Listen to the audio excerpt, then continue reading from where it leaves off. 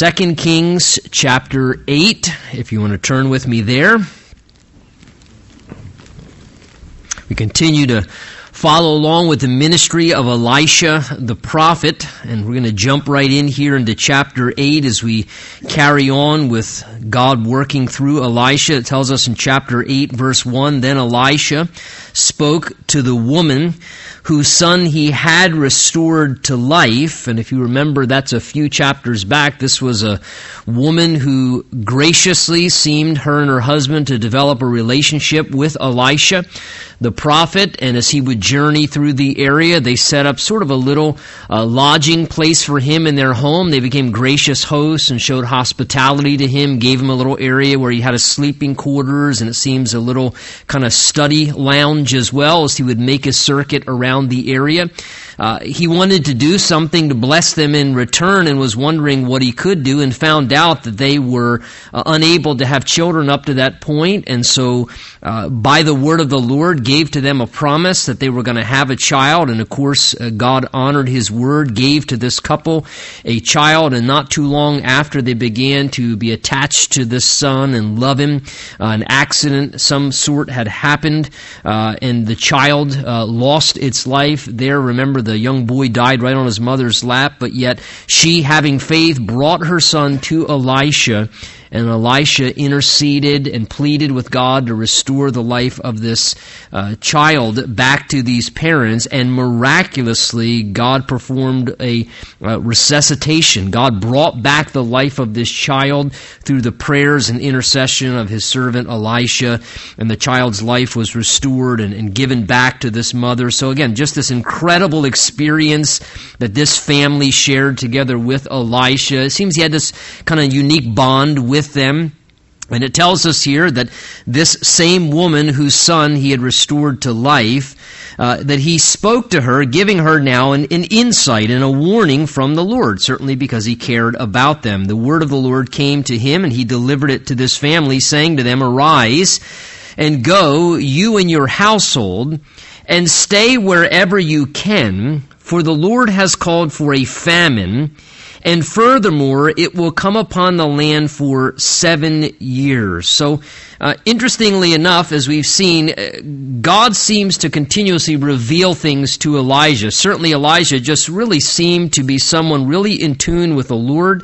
God was speaking to Elijah continuously. We've seen numerous occasions now where God will reveal things to Elijah about what was going on in someone else's life. God would let him see things in advance before they would come to pass. And here we have another occasion where God gives revelation to Elisha the prophet, and this time that he might give a word from the Lord to help out this family. This sort of reminds us, Amos chapter 3 verse 7 says, "Surely the Lord God does nothing unless he reveals his secret to his servants, the prophets." And certainly Elisha, one of the prophets of the Lord, God's hand was upon him, God was using him, and we see this occasion happening even as Amos 3 says, where the Lord is about to do something. Particularly it says the Lord had called for a famine to come upon the land for 7 years. Again, this was a divinely orchestrated famine. This wasn't just a natural set of circumstances. This was divinely inspired by God himself. God caused this famine to come upon the land for his purposes. We're not told exactly why. We do know in the books of the law, the Mosaic law, that numerous times, Deuteronomy and other places, God speaks about how if his people would disobey him, if they would disregard his word, if they would begin to rebel or enter into idolatry and turn away from God, that one of the things God would do at times to get their attention, to reorient them spiritually, is sometimes God would allow for a famine to come along upon the land, a drought, a time of difficulty. Again, remember, they were an agrarian society, so that was basically like God's way of just putting a divine sanction on their economy.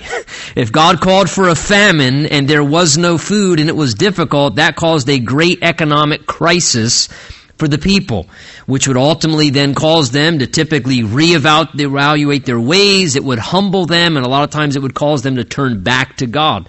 So very likely that God's bringing this famine for a purpose. Again, God allows at times hardships and difficulties, and He's prescribed this famine. Particularly at this time, the nation of Israel in the north is living very ungodly.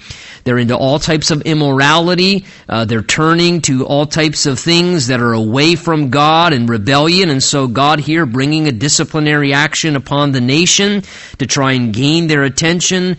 But in the midst of this, the Lord has already revealed this secret, if you would, before it happens to Elisha, as Amos 3 says. God's revealed this to Elisha, and so Elisha now comes, knowing what the Lord's going to do. God gave him insight about this. And he tells this woman who he cared about, listen, the Lord is going to bring a famine. It's going to last 7 years. It's not going to just be a short thing. So he says to her, go, you and your household, and go and stay wherever you can. In other words, get out of this land and find somewhere where you can fare better and you won't experience the hardship of this time. Now, we're going to read in verse 2 that she obeys and goes over to the land of the Philistines, where she'll dwell for 7 years. Now, keep in mind, the land of the Philistines is not that far from the land of Israel. So God is very strategic in where He targets this famine to come. This wasn't a widespread famine. God was purposely bringing uniquely a famine to the land of Israel because He was strategically trying to get His people's attention and bring them to a place of humility and repentance, it seems, once again. But interesting to see here how this word of the Lord comes, and it gives to this woman insight in regards to what she ought to do in her life. The Word of God comes to her and says, look, this is insight, this is direction, now therefore respond accordingly. Prepare accordingly. Do what God is leading you to do so that you don't experience things that would make it more difficult for you. He says, arise, go stay wherever you can. Now, interesting as well that when God's word comes to her, He tells her some details and He gives her general instruction, but notice, God does not completely regulate every little detail. He just says, go, stay wherever you can. So I like that. Sometimes God gives us indication. Sometimes God speaks to us about something and He says, listen, I'm letting you know this is going to transpire, or this is around the corner, or this is what I'm going to do in your life, or what's on the horizon. And He gives to us a word of insight and perhaps attached with it a word of instruction. But then God still allows us to carry out our free will to some degree in a cooperative way, whereby He doesn't regulate to the specific exactly what we have to do. He just says, get out of here and go find another location to live. God's word was, get out of here. Move on. You need to go and make a new step. You need to separate yourself from where you've been, and you need to establish yourself in a new spot. But the Lord doesn't say how exactly to go about that, or specifically. It's kind of like the Lord saying, look, time is up at this job. This is dried up. There's a famine here. It's time to find a new job. But the Lord doesn't tell you, do you got to go work at, Walmart or Kmart or, Edward Jones, or it doesn't tell you where. He just says, this place is done. Find a new location. And sometimes God will speak to us, but yet how wonderful. He gives us the freedom to be able to still exercise and have some latitude in what we do in regards to our life, but He's always speaking to us for our benefit to give us guidance and instruction. And Elisha here, in this word that he brings to this woman, I think is a beautiful picture of how the Word of God often works in our lives. Elisha is the prophet. And prophets spoke forth the word of God. And for you and I, the wonderful thing is 2 Peter chapter 1 says that we have the prophetic word confirmed, referring to Scripture. And that all Scripture has been given by the inspiration of God, and that God has given to us His living and active Word. And as we get into the Word of God, as we're reading the Scripture and we're availing ourselves to hearing the Word of God taught to us from the pulpit, through the radio, through Bible teaching programs, the wonderful thing, it's oftentimes through the Word of God that God speaks prophetically, personally into our lives. I know that's how it happens with me. And God gives us insight. And as you're just reading the Word of God or listening perhaps to the Word of God, it's amazing how God in a timely way, in a very personal way, will speak a word into your life, and you're like, wow, Lord, thank you for revealing to me what's going on. And just by reading that, the word comes off the page or some prophetic word comes through a teaching, and it's like, Lord, thank you for giving me insight, confirming something I needed to know so that I can then act accordingly for the best interest in my life. And what a wonderful value God's word brings to us. So Elijah brings this word, and verse 2 says, the woman arose and did according to the saying of the man of God.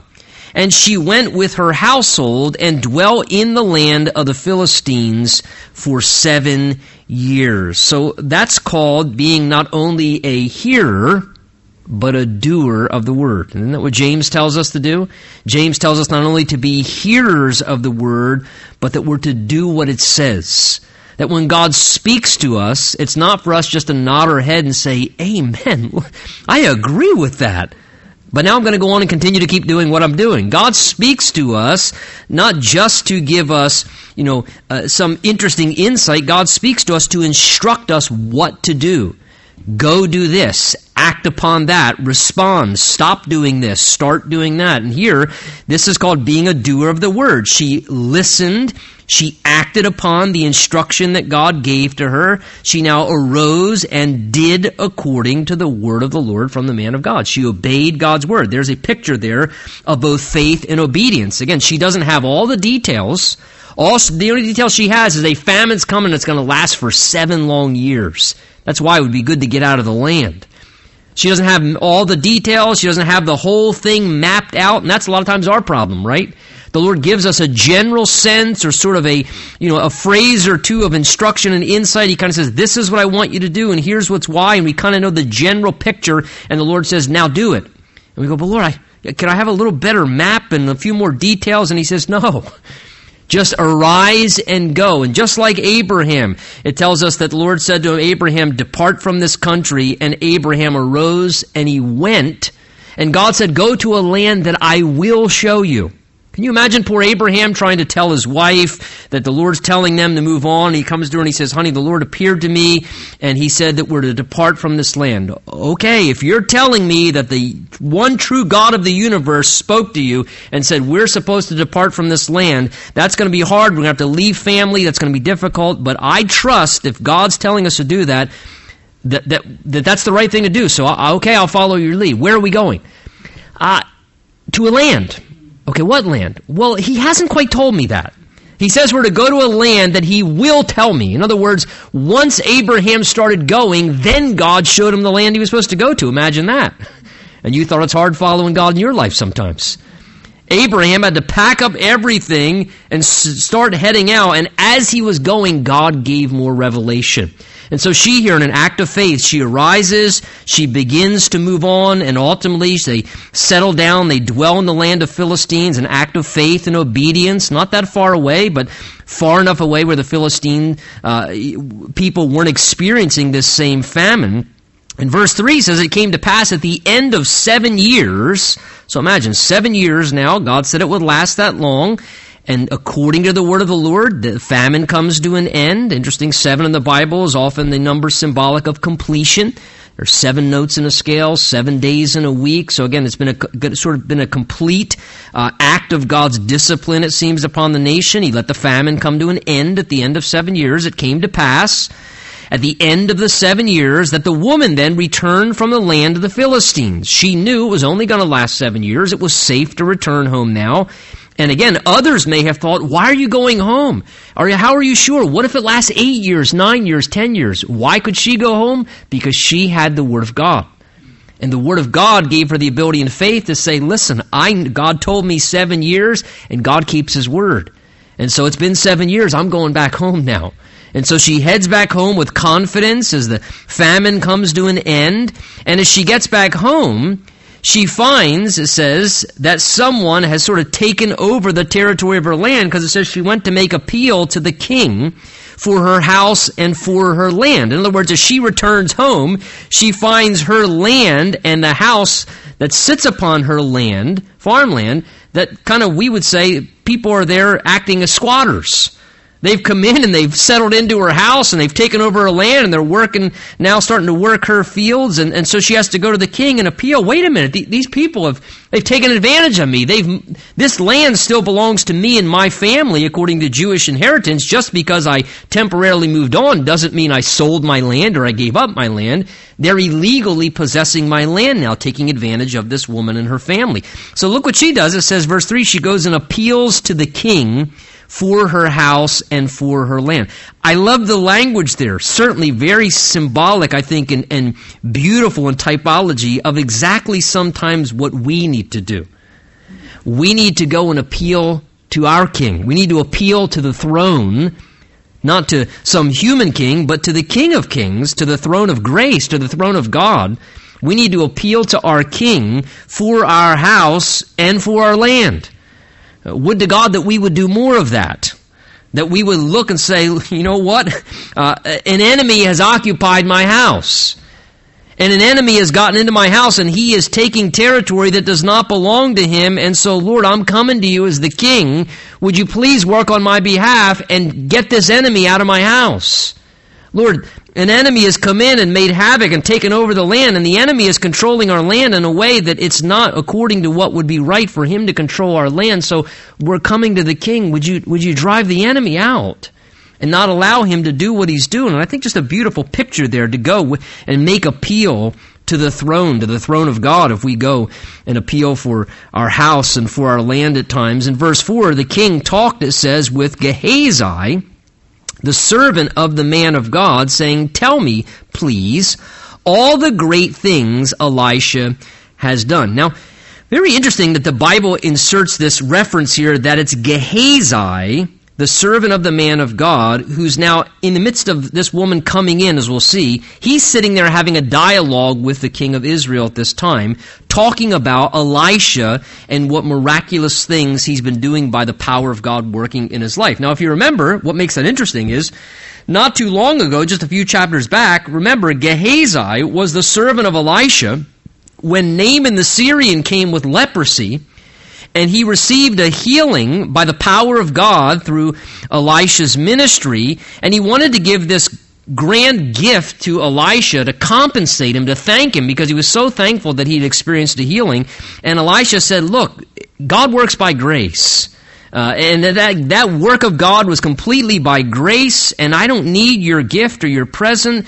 But remember, Gehazi, with a sinful and a greedy heart, the servant of Elisha, after Naaman the Syrian left, he chased after him without Elisha being aware of that. And remember, he chased after him. He thought, hey, if he's not going to take some money, I'm going to take some money. So he ran after him, and he thought, this is a great opportunity to make some money off of somebody who's really thankful for what God did in his life, and I'm going to prey on this naive, gullible new believer. So he goes and chases him down, gets a few garments of clothing and some precious metals and brings it back, and he hides it away. And remember, when he goes back into Elisha says, where you been, Gehazi? And he says, I haven't been anywhere. And he says, Gehazi, didn't my heart go with you when you went and took that money and the gold and the silver? And more than that, Gehazi, I see everything in your heart. You're looking to build your own property and have servants, and you have this grand picture of how you're going to rip off all these people and prostitute the things of God and enrich yourself financially in the greed and evil ideas that are in your heart. And as the result of that, remember, God brought judgment upon Gehazi, and the leprosy that was on Naaman actually came upon Gehazi. Now, what we don't know is what's being recorded here in this portion. Is this just perhaps out of chronological order in the sense of how its flow is laid out in the Bible, in that these events happened prior to that experience? Because one might say, why would the king want anything to do with someone who's a leper? Because Gehazi is right in the king's court and he's having a conversation with him. That could be possible. Again, the king is ungodly, so maybe the king doesn't really care, and he doesn't have the same sort of code of ethics as the Mosaic law, and so therefore he is willing. And maybe Gehazi, being so angry and embittered by Elisha saying, you're done in God's work, that he's now just gone and attached himself sort of to the ungodly, immoral, evil king of Israel, and maybe that is why he's in the king's court. So maybe this happened prior to him contracting leprosy, Or it could be that maybe he's just there because he's so embittered. But nonetheless, the king is curious. He says, tell me some things about this Elisha, the great miracles that this prophet of God has been doing. Interesting that all that Gehazi is worth and able to talk about at this point is what God has done. He can't talk about what God is doing anymore. And again, because of where he's at in his life, it's always a sad thing when all you can do is talk about the things that God's done, instead of being able to talk about, hey, what's God doing? What's God doing right now? The only thing he can give record of is the things that the Lord has done in the past through Elijah. But the king's curious. Tell me some stories. So verse 5, it says, it happened as he was telling the king how he had restored the dead to life, that there was the woman whose son he had restored to life, appealing to the king for her house and for her land. And Gehazi said, my lord, O king, this is the woman, and this is her son, whom Elijah restored to life. And when the king asked the woman, she told him. So take notice what happens. As that woman from verse 3 we read is going back to appeal to the king for her house and for her land, at the same time, unknowingly, here's Gehazi having just this everyday conversation, oblivious to the fact that she's on her way in. And the king is saying, so tell me about Elisha and the great things he's done. So, well, let me tell you a really awesome story. There was this one time when he restored this woman's son back to life. I mean, it was just incredible. I mean, you should have seen, it was amazing. I mean, the kid was really dead, and he just went in, he prayed and pleaded with God, and the kid's life was restored. Miraculously, he came back to life from the dead, and right as he's telling that story, here comes that woman with her son walking into the courts of the throne there, and all of a sudden Gehazi is just astonished. He says, oh my goodness, king, that's the woman right there. Like, this is the woman that we were just talking about. And again, what is this? It's not a coincidence. It's called providence. It's called that we serve a God. Providence, literally, comes from two words, pro and where we would say video. The idea is to be able to see ahead. God sees all things, knows all things, and so God seeing ahead in providence is directing everything that happens. We don't believe in coincidence or chance. We believe in God instances, that God directs everything and coordinates everything that happens, and there is no such thing as coincidence. And God can work over here in this situation and be working in this situation, and have this person at the right time be at this place to intersect with this person, right as this is going on, as right as that is going on. And it's amazing how God in His providence, because He sees everything in advance, can orchestrate events like this. And what a wonderful thing that we can live our life understanding. That's why the writer of Psalms says, the steps of a good man are ordered by the Lord. Literally. I mean, how many times, if you were honest to step back and evaluate your life, sometimes you realize, like, wow, I mean, literally down to the step. Like, if I'd have been 5 steps further back, I wouldn't have seen that person, right? Like, I wouldn't have connected, or if I would have left 5 minutes earlier in my car, I would have been in that accident. Or, I mean, just the times where we realize that it was totally God's providence directing what we were doing and someone else was doing to cause something to intersect at the right time in the right place, and we connect with people and we have these experiences in life, and it's not a coincidence. It's God's directing every part of your life, and that you can rest in that and sort of just live life trusting the Lord, walking with Him. That's what the Bible just says, to just walk with God. Because see, if you walk with God, then you're going to be at the right places at the right times and meet the right people and have the right experiences, because God will be coordinating all the affairs. And so here, this amazing event happens. So now she is able to confirm the story to the king as he asked her. She probably told it way better than Gehazi did. Let me tell you from a mom's perspective, she says, exactly what happened.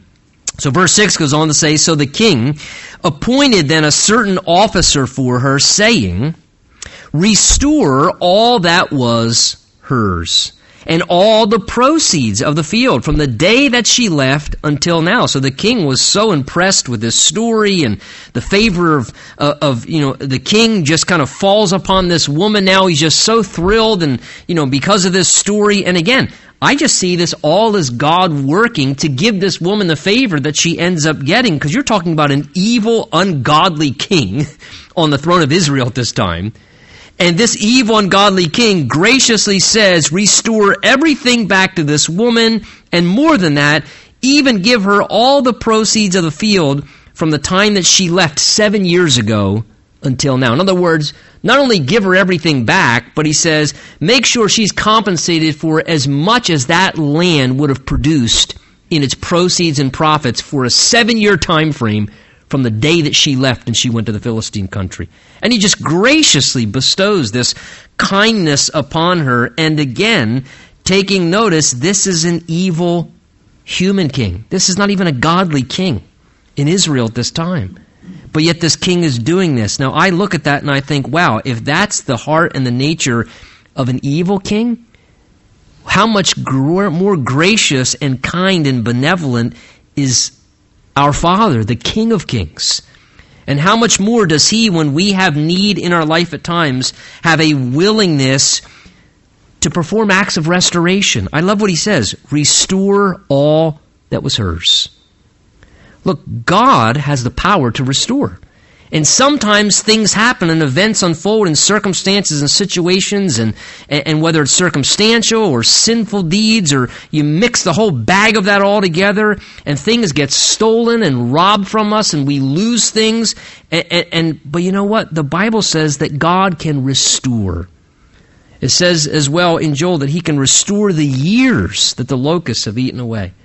And God can restore not only some, if God wants to, God can restore all. Let me go a step further. God can not only restore all, this woman, God restored all, and then some.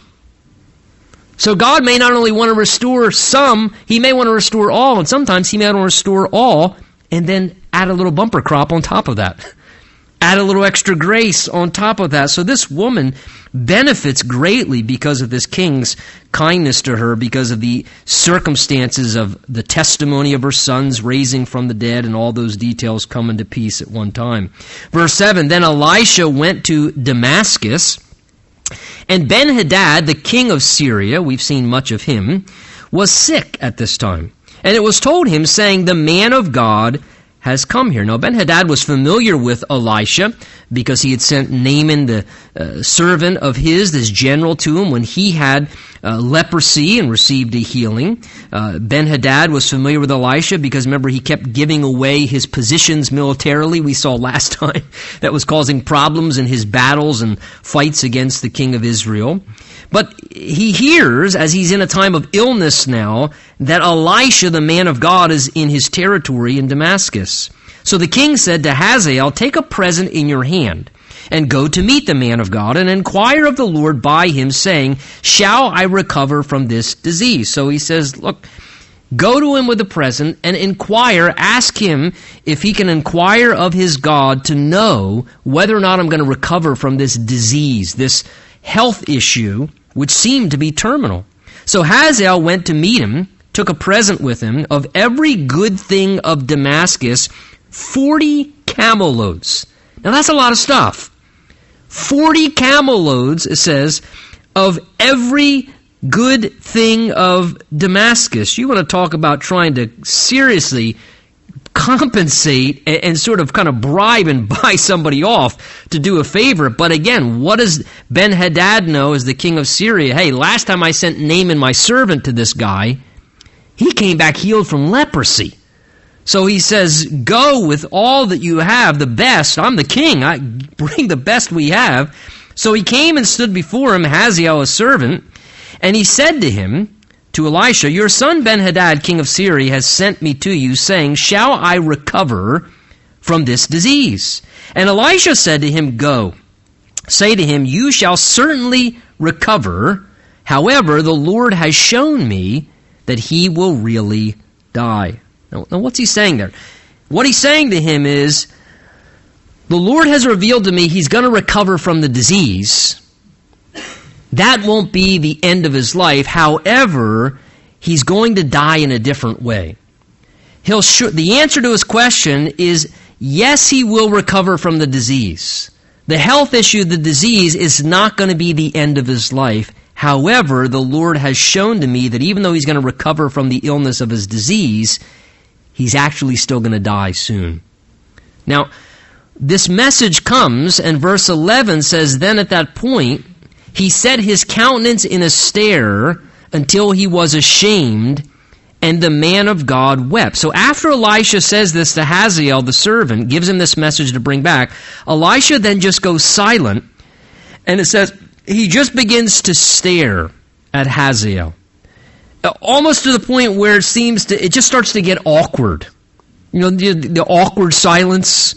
He just keeps staring at him. He's just looking into his eyes and staring at him until he almost starts to feel like ashamed and like awkward. Like, why are you staring me down? Like, you're making me feel uncomfortable. And Elisha keeps staring and staring, and no doubt it's because God is letting him see into the window of this man's mind and soul. Again, we're going to see revealing something to him. And it says the man of God just start to weep. And he just starts to cry, and tears start to run down his face, and his heart begins to be broken in this really awkward moment. And Hazael said, why is my Lord weeping? And he answered, because I know the evil that you will do to the children of Israel. Their strongholds you will set on fire. Their young men you will kill with the sword. And you will dash their children and rip open their women with child, that is, rip open the wombs of pregnant women, ripping open their stomachs. So at this point, the reason Elisha starts to weep is it says the Lord reveals to him the future of this man and the evil things that he's going to do. The barbaric, cruel, horrific things that he was going to do, the sinful acts of evil that he was going to do. God was revealing these things, and it caused his heart to be broken.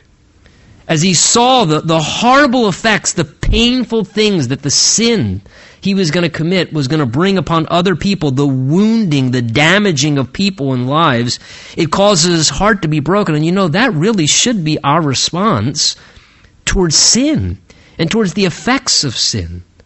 You know, I'm sure, perhaps not to this degree of children being thrown down or thrown off of cliffs and pregnant women being ripped open with, knives and swords, which were literal things that did happen. These weren't just, petty illusions. These were realities of things that would happen historically and circumstantially. But yet, to some degree, I'm certain you and I have all seen the painful effects of people's sinful, evil acts upon others. Children being hurt very badly because of sinful, evil acts. Families being devastated. Whole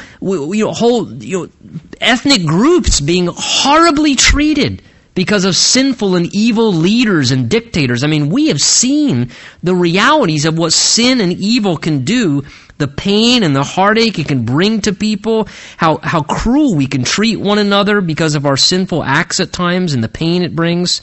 So Elisha begins to weep over these things, and Hazael, hearing these words, says, verse 13, but what is your servant, he says, a dog, that he should do this gross thing?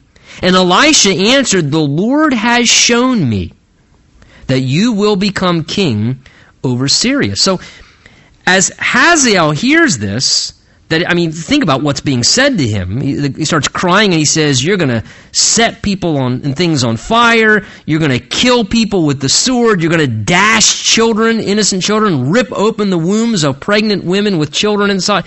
He hears these things and he's offended. In his humanity, he says there, verse 13, what do you think I am, some kind of a dog?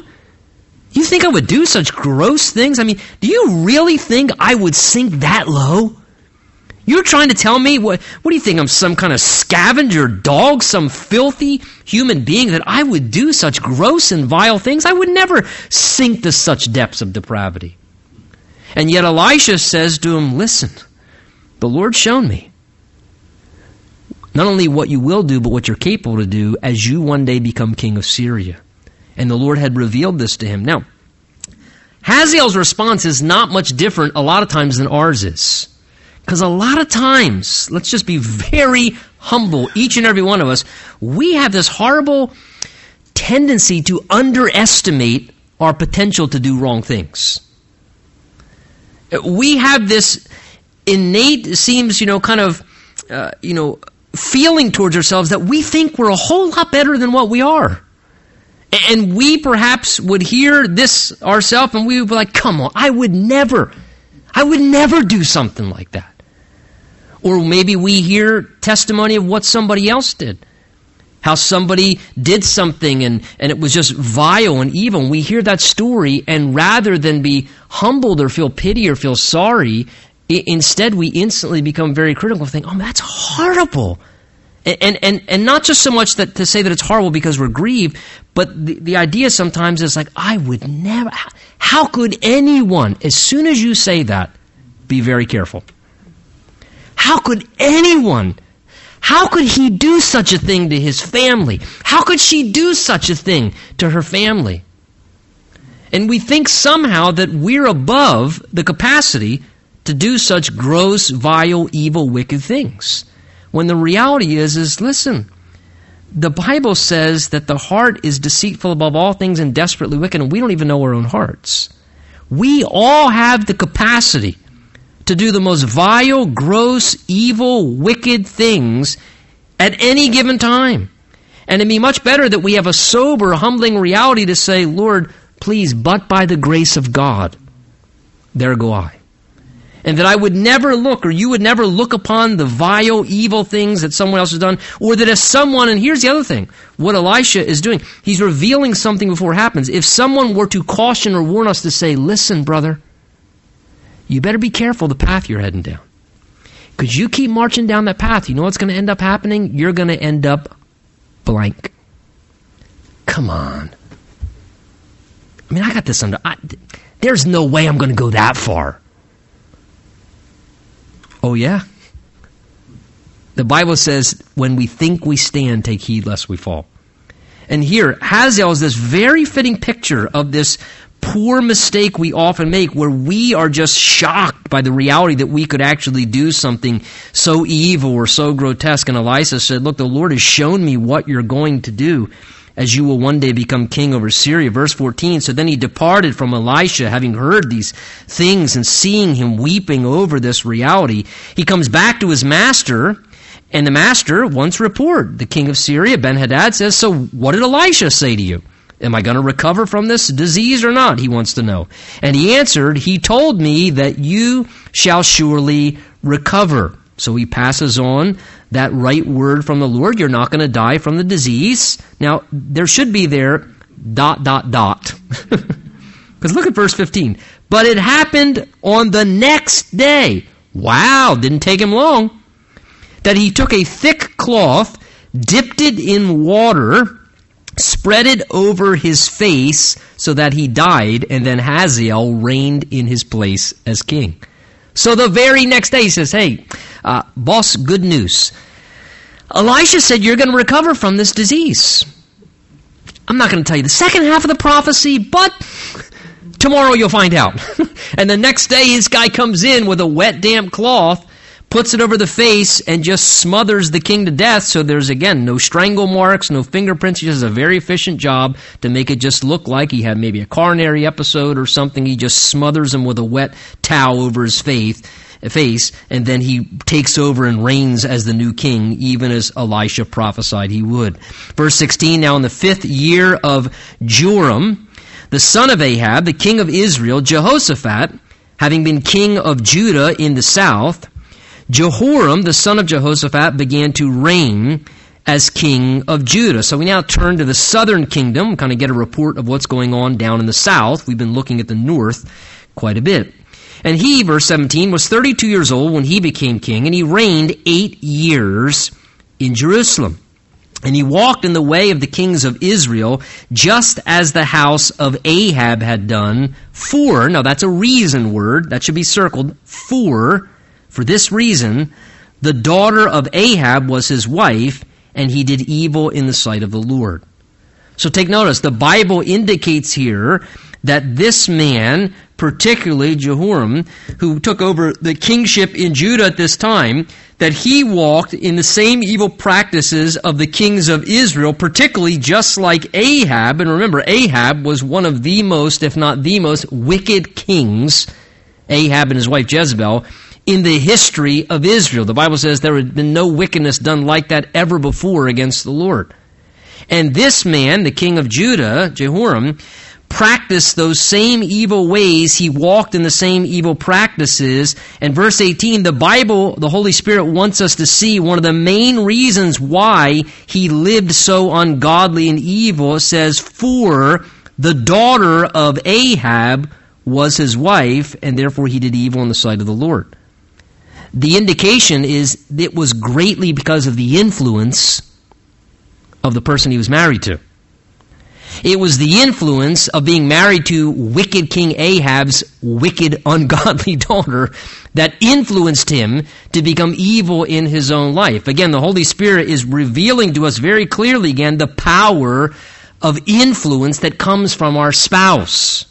And it was predominantly, mainly because of the man, because of the person that this man chose to marry, the daughter of Ahab, that he ended up on the evil and godly path that he was on. Because she had great influence upon him. And look, certainly, women have incredible influence. You know, certainly God has called men to lead, but God has called women to influence and support. And that influence can be used for great good, or it can be used for great harm. And in the same way, irregardless of that, there is no person that is going to have greater influence upon us, typically, than the person that we're married to. It's just a reality. It's not even a biblical reality. That person you're married to is going to have great influence upon you. You share your life with them. You live as one with them. That is why it is so important when someone is heading towards marriage as a single person, a young person, that they be very, very careful and very considerate in regards to who they marry. Because that person is going to have major influence upon who you are, who you become, and how you live the rest of your life. Look, that's why I think even as believers, well, we don't want to be unequally yoked. Right. You don't want to marry a non-believer, but you also don't want to marry somebody who's just saved that's a carnal, worldly Christian. You want to marry somebody who's saved and who loves the Lord and who really wants to live for Jesus and really walk with Jesus, not just say, well, yeah, I know Jesus and I'm going to heaven, but I'm going to kind of live like Lot my whole life. No, you want to marry somebody who loves the Lord and wants to serve the Lord, loves the Lord more than you do, because they're going to have incredible influence upon you. And that works both guy to gal, both ways. Look, I've seen it many times over. If you don't believe me, I'd be glad to connect you with a few people who like to tell you, who are already in a marriage, listen, honey, let me explain to you what I have to live now every day and the challenges that I have to battle. And you're not married yet, so let me offer you a little counsel. I'd be glad to connect you with somebody to spare you, because the power of influence in a marriage is very strong. And this man did great evil, for he was married to the daughter of Ahab. That was why. Yet verse 19, the Lord would not destroy Judah for the sake of his servant David, as he promised to give him a lamp and his sons forever. So God was still gracious despite the evil that was going on in the south for the sake of his covenant to David. In his days, Edom revolted against Judah's authority and made a king over themselves. So Joram went to Zair and all the chariots with him, and then he arose by night and he attacked the Edomites who had surrounded him, and the captains of the chariots, and the troops fled to their tents. Thus Edom has been in revolt against Judah's authority to this day, and Libnah also, being emboldened, it seems, by the Edomites' revolt, Libnah also chose to revolt against Judah's authority at that time as well. So take notice, as is often the case when new kings come to power, people test the resolve of the new one on the throne, the new authority, and such was the case here. So at this time, historically, both Edom and Libnah felt emboldened to revolt and rebel against the authority of Judah at this time. Now, that seems that it was quelled, but yet nonetheless, they had to deal with the revolt and the rebellion and the effects of that. And here again is another illustration of sowing and reaping. You know, the Bible tells us that what we sow, we also reap. And at this time, Jehoram was doing what? He was rebelling against the authority of God. He was rebelling against God's throne. As the result of that, he experienced rebellion under his throne and the heartache and the hassles that went along with that. He was kind of just reaping in his own life experience some of what he was sowing by the way that he had been living. Verse 23 says, "Now the acts, the rest of them, of Joram and all that he did, are they not written in the book of the Chronicles of the kings of Judah? So Joram rested with his fathers and was buried with his fathers in the city of David. And then Ahaziah, his son, then reigned in his place. In the 12th year of Joram, the son of Ahab, king of Israel, Ahaziah, the son of Jehoram," you got all these names, right? Test afterwards. "King of Judah began to reign. Ahaziah, taking over now in the south in Judah, was 22 years old when he became king, and he reigned 1 year in Jerusalem. His mother's name was Athaliah, the granddaughter of Omri, king of Israel. And he walked in the way of the house of Ahab as well, and did evil in the sight of the Lord, like the house of Ahab, for he was the son-in-law of the house of Ahab." So it seems, again, those connected to the family of Ahab aren't doing too well. The power of influence. Again, marry into a godly unit. You'll be much more better off as far as the influences and the impacts. Seek to consider that. Verse 28, "Now he went with Joram, the son of Ahab, to war against Hazael, king of Syria, at Ramoth Gilead, and the Syrians wounded Joram. Then King Joram went back to Jezreel to recover from the wounds which the Syrians had inflicted on him at Ramah, when he fought against Hazael, king of Syria. And Ahaziah, the son of Jehoram, king of Judah, went down to see Joram, the son of Ahab, in Jezreel, because he was sick." So they go out together to battle. It tells us at this time that Jehoram sustained some wounds. He retreats back to Jezreel to begin to recover. Ahaziah now goes and pays a visit to him. So look at just a few verses in chapter 9, and we'll have to kind of cap it off there. But it says, "Elisha the prophet called one of the sons of the prophets and said to him, 'Get yourself ready, take a flask of oil in your hand, and go to Ramoth Gilead. And when you arrive at that place, look there for Jehu, the son of Jehoshaphat, the son of Nimshi.'" So notice, this isn't the son of Jehoshaphat, King Jehoshaphat, who we've talked about before. The Bible wants us to know this is just a different Jehoshaphat. This is the commander over the army. His name is Jehu. "Go in and make him rise up among his associates, and take him to an inner room. Then take the flask of oil, pour it on his head, and say, 'Thus says the Lord, I have anointed you king over Israel. Then open the door and flee, and do not delay.'" So at this point, Elisha now, the prophet, gives a word to one of the sons of the prophets. Remember, the sons of the prophets were these sort of, younger men of God who were in training, preparation for ministry. And he takes one of the sons of the prophets, he pulls him aside, and he says, "Listen, I have an assignment for you. You need to go and bring the word of the Lord, a prophetic word, to a man named Jehu, to let him know that he is going to be the next anointed king over Israel. And God is going to use Jehu, we'll see in chapter 9, to basically finally bring disciplinary action on the house of Ahab and Jezebel and their descendants, to bring about the word of the Lord from literally over a decade ago that God pronounced against them in judgment because of the evil and wicked things that they had done. So Elisha says to this young man, the son of the prophets, "Get yourself ready, take a flask of oil, and go to Ramoth Gilead." So he says, look, prepare yourself. The Lord has something for you to do. God has an assignment for you. So he says you need to get yourself ready, take a flask of oil. They would use that to anoint the head of someone to indicate it was a symbolic picture of the Spirit of the Lord coming upon someone's life. And he says, and go. And whenever the Lord has something for us to do, these same things apply for us as well. Get prepared, get ready, get yourself ready. Do what you need to do to get ready, start preparing. Take a flask of oil, make sure that you are in a sense, equipped and filled and prepared with the Spirit of the Lord, that you have a fresh filling of the Spirit in your life, that you're in tune with the Lord, and then go. And go forth in obedience and bring forth the word of the Lord that he wants you to bring. So again, this man was to go out. It says, verse 3, he was to find him, take him aside in a private conversation, pull him away from his associates. Commander, can I speak to you for a minute? Pull him aside. And then he was to dump the flask of oil, verse 3, over his head, say, thus says the Lord, I've anointed you king over Israel, and then open the door, don't delay, and run for your life. Who wants that assignment? Go to the general. He's talking to all of his commanders, his lieutenants, say, Commander, can I speak to you for a minute privately? What is it? I'm having a minute. Commander, can I speak to you privately? Pull him aside, walk up to the military general, who probably, again, is like some Green Beret Rambo type, could just kind of pinch your, trachea and you'd be dead in a second. He says, just pour all the oil over his head and say, thus says the Lord, you're the next king of Israel. And then just turn around and run for your life as fast as you can, because you just basically proclaimed somebody's the new king when there's a reigning king over the king of Israel. So the story gets interesting, what happens next time, but you'll have to read ahead, and we'll leave you with a cliffhanger there. So let's stand.